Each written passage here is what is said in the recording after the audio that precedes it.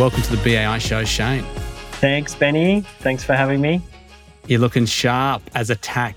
Oh, mate. Thank you very much. You're looking relaxed. Yeah, I'm feeling underdressed. It's all good. I obviously had the pleasure working with you when you were at Cohen Handler, and I've seen your career evolve in a really fast, positive way. I guess I just wanted to peel back the layers a bit, and I guess for my understanding as well, also the listeners, but just get a bit of an understanding around your career in real estate. Because I know it doesn't stop at the buyer's agent mark. You've been involved in your own developments.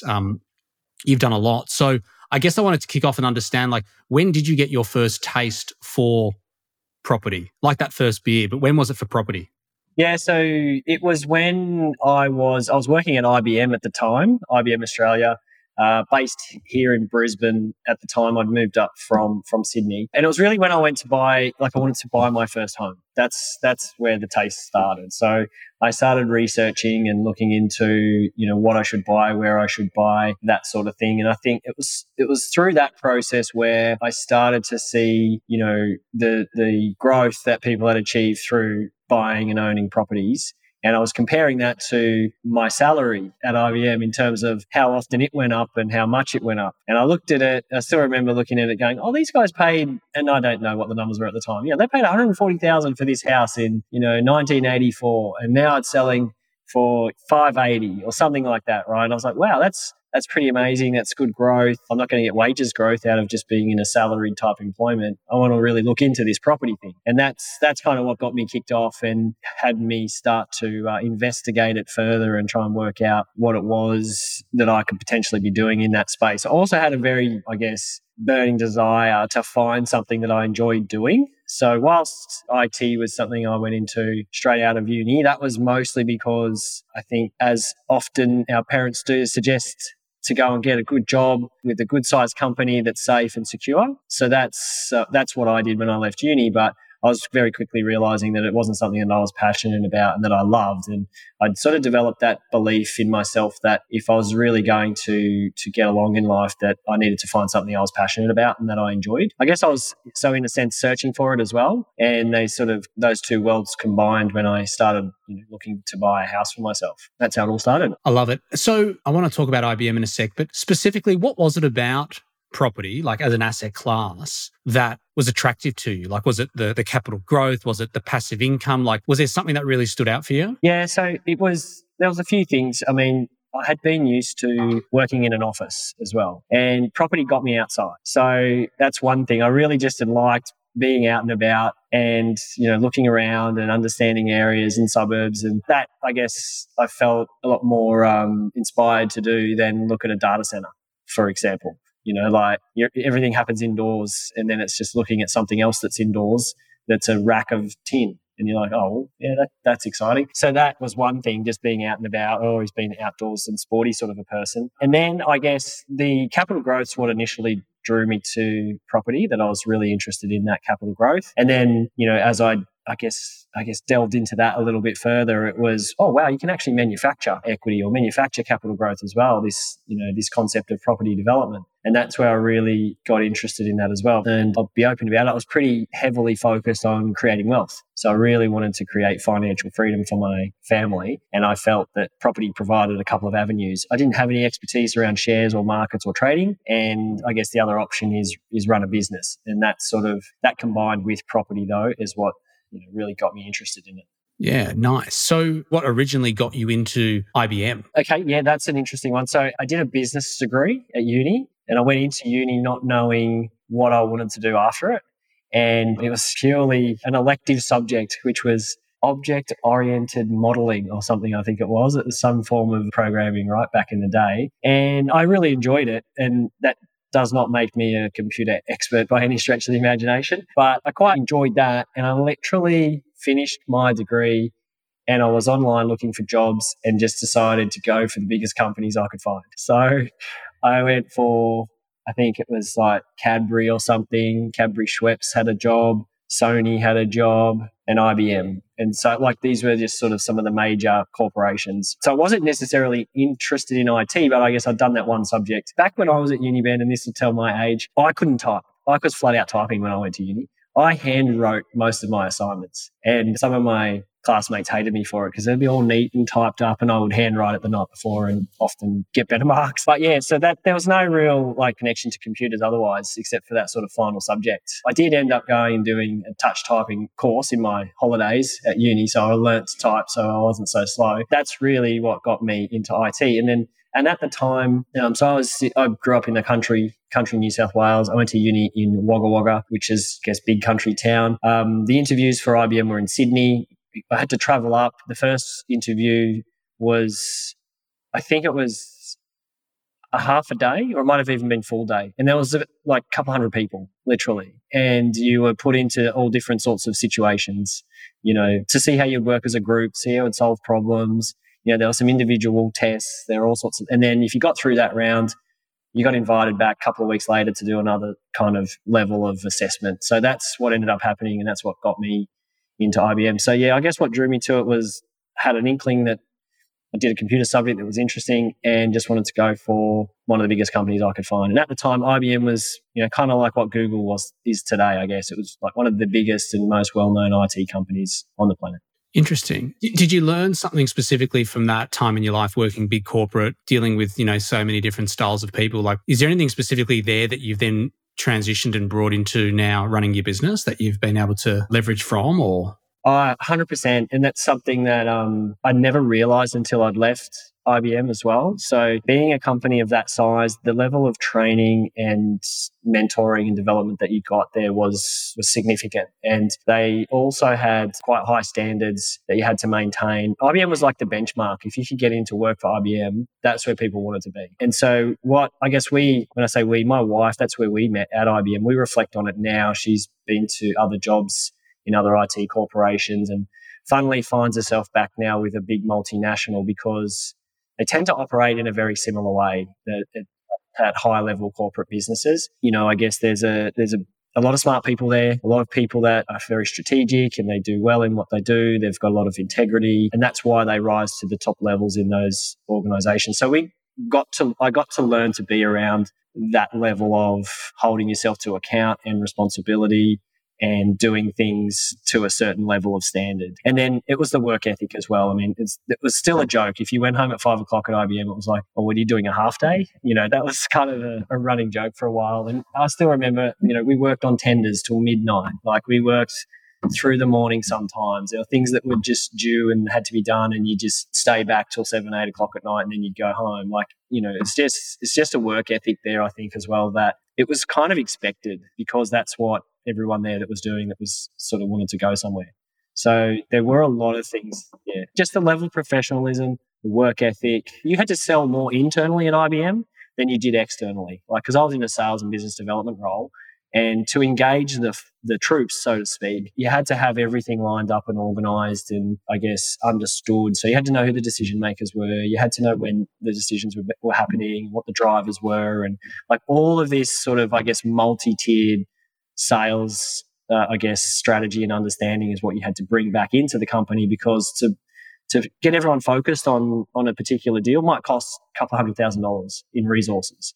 If I've got to pull in a solutions architect and then an engineer and then all the different components to respond to a client requirement or to respond to a tender, or that can cost hundreds of thousands of dollars. So you kind of learned how to deal with multiple stakeholders and sort of manage that juggle as well. Because all of our clients were, larger corporations mostly. I worked with Brisbane City Council, Suncorp, Comalco, Queensland Rail, all of the major big companies in the city were all our clients. And none of those would just talk to one person and get a decision made. There were multiple tiers to multiple stakeholders to have to understand and position and win over and learn about. So it was, on reflection, I did learn a lot there. I was there for 10 years, so you would hope so. And with the role that you're in, it would have benefited you a lot with where you are now, with what you're doing. Yeah, I think so. It has just taught me that discipline, that business skill, just those little things of getting back to people, making sure things get done and, communicating and all of those sort of little basics that we had to just do constantly, I think just create a good experience no matter where you are type thing. Yeah, absolutely. And do you prefer now, obviously you're in a B2C selling environment, do you prefer B2C versus B2B selling? Yeah, I do, because it's different. You're having a different effect on someone's life, especially when you're buying family homes. It's a lot more emotional, or investment properties, obviously, but in the commercial world, it is less emotional. Sometimes the relationship has to go for a lot longer as well. So if you don't get along or it's not working, then it's not like you can just change it in 5 minutes. There's stakeholders and people that you might need to deal with for years on end in the corporate world. Whereas obviously with what we do, we tend to buy fairly quickly for clients. And then you actually, I think, create a closer connection with those people, and in the future you buy again. But they're quite different in that sense, though. Okay. I guess for the listeners, and we'll dive into this, for their benefit, you've been involved in a lot of development projects. You obviously went straight into development from what I understand. And then obviously now you've moved into the buyer's agency space, which you've been in for a while. But I wanted to zoom out a bit. And I guess if there was someone that was looking to get into development and they were coming to you for advice, they'd never even completed a project before, and there was one lesson that you could give them not to do. Not to do. Yeah, right. Not to do, like something to be cautious of. Maybe not to do, but something to be very cautious of when embarking on a development journey or even their first project. What would you share with them? I think probably where I go to straight away was where were some of the challenges that I had around development. It does all really boil down to knowing your numbers at the end of the day. And the key there though is that the numbers don't lie, but be careful where you get them from and who you listen to about. That's probably the big lesson. So, and be considerate of what stake that person giving you those numbers actually has in the process and what they have to gain. So there's a lot of different people that you'll need to gather information from in the development process. It is a massive coordination effort, basically. You're the central point and the glue for everything that has to happen. And you will feel like actually you think you're working for yourself, but you're not. You're working for everybody else, basically. You're working for the bank. You're working for, anyone else is invested in it. You work because you get paid last. You actually only get paid if there's money left at the end of it. And so the other professionals throughout the process, which there are numerous, engineers, surveyors, there's builders, there's, various different contractors. There's a lot of different people to the party. When you're getting the information that you need to get to pull all your numbers together, I would say make sure you get more than one opinion and probably just triangulate it. I used to this sort of act like a GPS thing. It sounds obvious, but there are points where you might start to just trust certain information or trust certain things that actually may not turn out to be close to what you expected. And so I think it's just know your numbers, stick to your numbers. If they don't quite work, nothing magical is going to happen to fix them. I shouldn't say nothing, but just assume nothing, because I think if you bought a site in Brisbane a year ago, then a lot of magical things happen to help you if you stuffed up. If you kind of overpaid for something a year and a half, 2 years ago, you were sort of forgiven for it, which I think that time's coming to an end where the truth will be revealed. So I like that. It's good advice. How was the development journey for you? I know you were involved in a lot, and I know I came from a corporate development background, but I do know that private developers, there's this appearance that, they just crush it and very wealthy, and it's just the thing to do in property, right? But looking under your blanket around, what you saw and what you experienced, ups and downs, what's been your perspective, as a developer? Yeah, you did a lot of smaller projects. So, and by smaller, I mean things like splitter blocks, where you split a block into 2 lots, you sell the land or you build on it and sell it. Little townhouse projects where there might be 3 or 4 townhouses. The biggest one that I undertook was a 9-unit development. So I guess in the early days, I stuck to the same type of project. And I think that has its merits if you stick to the same type, and you'll start to get to be really clear on all of those numbers that I was mentioning before, and you'll know, exactly what works and exactly what doesn't. And I guess having the benefit now of having been through multiple different types of developments, and then now often providing a service to developers to buy sites for them, I can see that the guys that have done really well tend to stick to their knitting, so to speak. Whereas I was trying a lot of different things because I was trying to get multiple things happening. We had 20 at once going at one point. So 20 different developments of differing types. So one might be a subdivision with a reno of a house and a new house on the back. One might be a block of 4 townhouses. One might be 2 new home builds. And I think it is doable to have multiples like that going on. But the guys that I've seen do really well tend to just, they stick in their lane. They know what they do it well. They may sort of ratchet it up a bit, so maybe they're doing units and they start with a small pack of units and then they do 5 or 6 of those, and they get that right, and then they'll step up to a bigger set of units. Then they'll step up to a tower. Like, they're still sort of in the same vein, but they're just sort of growing bigger and bigger. So I think that was a big thing that I took out of it, was probably just to stick to a single type for a while rather than try and do too many different things at once, and then get that down pat and then grow from there. So, yeah, I think there's just a lot of merit in that. There's a lot of efficiencies that you can bring into that. And then there's, I guess you have your confidence built up. You understand all of the things that can happen, because there can just be things. Even I remember my first development that required a development approval, because splitter blocks didn't require that. If they were already on 2 lots, you didn't have to touch council. Like, there were no council connections there, no council requirements. But then just stepping into the next level of development that required a development approval, which means it's got to go through council. And then it opens up a whole new world of things that you don't know that you didn't know. Now, because I guess the other thing is I was never professionally trained in the space. Like, I never did a property development at uni, or I did some courses here and there, but a lot of it I found out along the way. So I think if you jump too far and go straight into something new, there's just so many more unknowns. Whereas if you gradually jump, the unknowns are just a little bit each time, so that you can sort of weather the differences in there. And the other thing I guess I learned is that it never turns out like the FISO. So it just never does, never will. Don't try and make it. Always accept that something's going to go wrong, or something's not going to go the way that you expected it, and you'll never predict it at the start, but it will happen. Yeah, allow good contingency for fuck-ups. Yeah, allow a good contingency. And that's sometimes not a cost thing. It could be a time thing. It could be a rear neighbour complains about something. It could, you never know. It could be like, I've paid to clean people's pools before. There's all sorts of things that come up where someone complains about X, Y, and Z. There's too much dust and now my curtains need dry cleaning. Like, there's so many different things that can happen that you might not expect.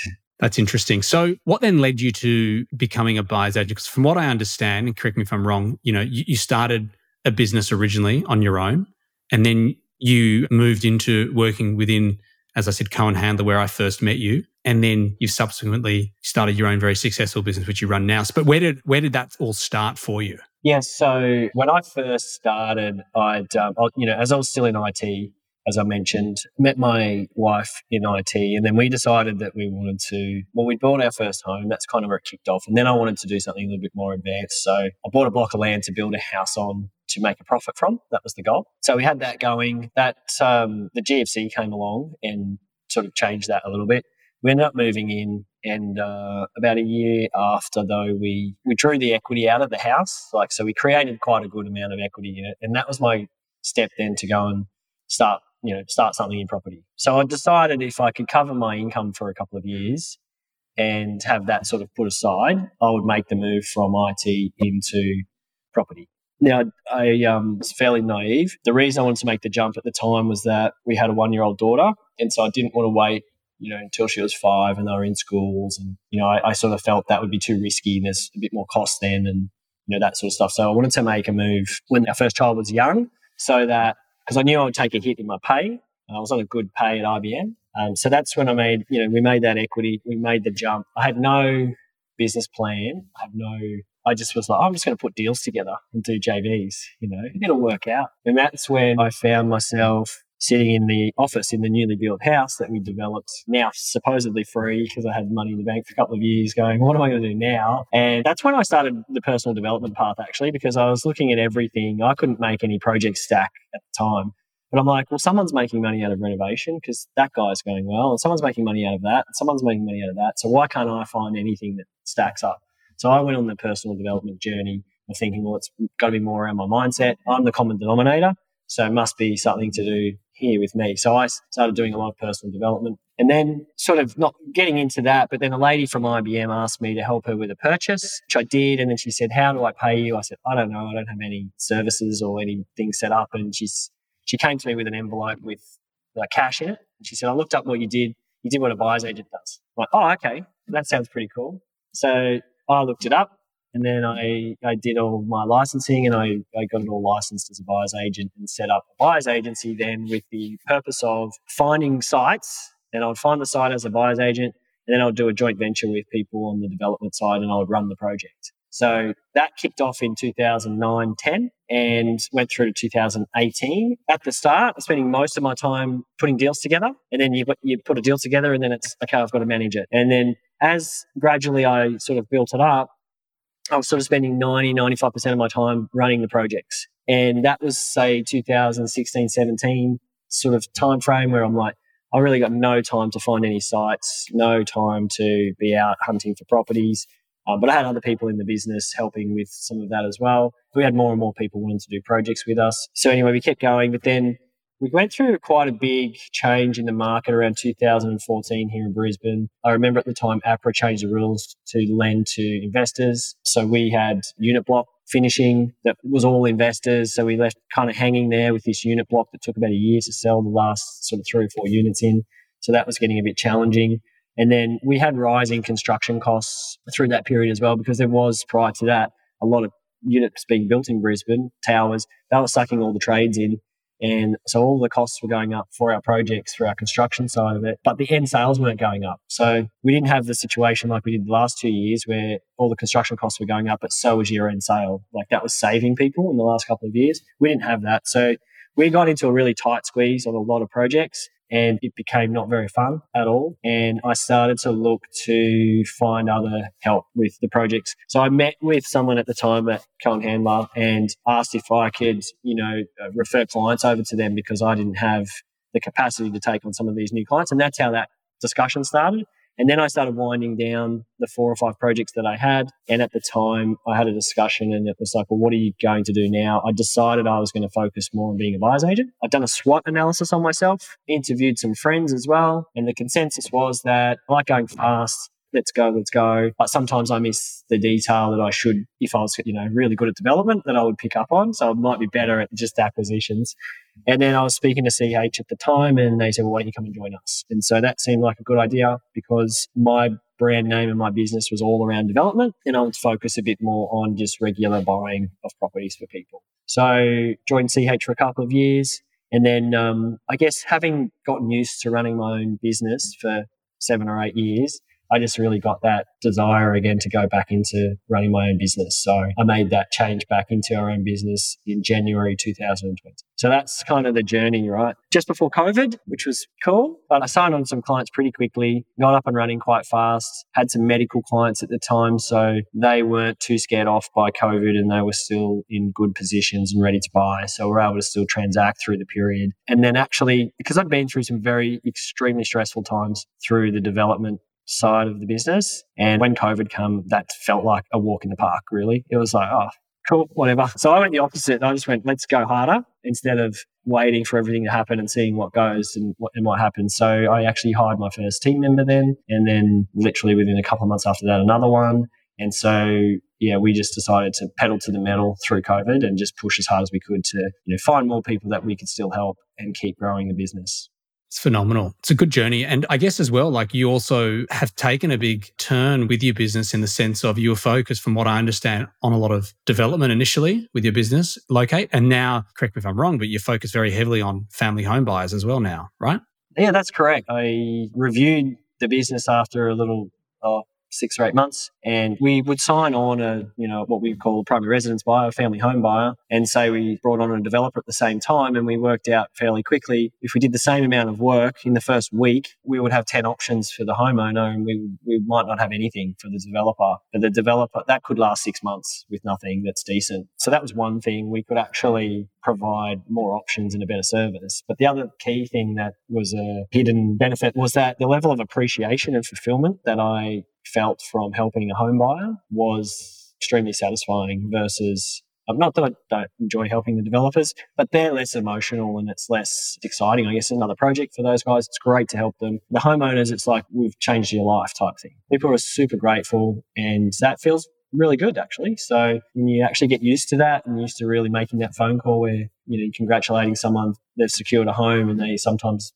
cry on the other side or yell and scream and because they're so excited, that's a good feeling. So that's why I've moved over and we're now around 80% primary residence. That's our core business. So really enjoy it. That's fantastic. So you obviously got dragged through the flames in the development journey, which I think not only, obviously made COVID a walk in the park for you, but I'm sure it's prepared you for this business venture and future business ventures for when, things don't go right. 100%. I think you can probably attest to this as well. I haven't met a business person yet, is doing really well. It hasn't been through some kind of pretty major challenge at some stage. Well, I'm sure they're out there, but a lot of people, whether it's a stress or a finance challenge or a health challenge or something else, like there's typically quite a big challenge behind a lot of people's success. And I think that for me, it was definitely through that development stage where it was highly stressful. There was a lot of variables we couldn't control.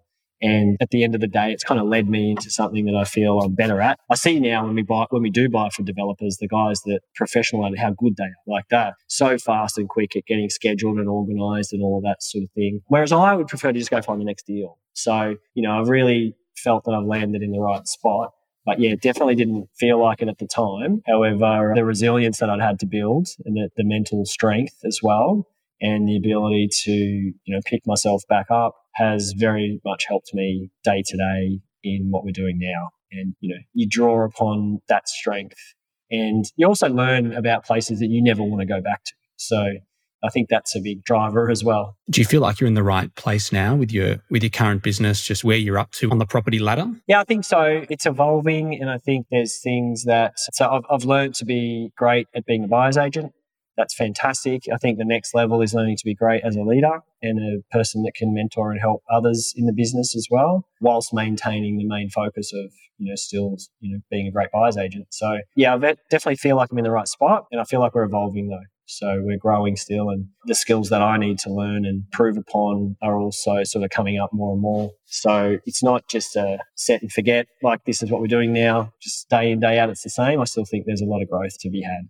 Unreal. Well, Shane, I've enjoyed this conversation. You bring a lot to the table, I think, with a lot of the lessons you've learned and just a lot of the transactions, the skill, the knowledge that you've, I guess, cultivated over the time. So where can people find you if they want to reach out? Just up on our website. That's probably the best place to go, which is www.locatebuyersagency.com.au. You can contact us there. There are a lot of resources on there as well, and you can get in touch that way. Or obviously Instagram or Facebook. So if you just look up my name or Locate Buyers Agency, you can find accounts for both of us on those two channels as well. Unreal. Shane, wishing you a big 2023. Catch up.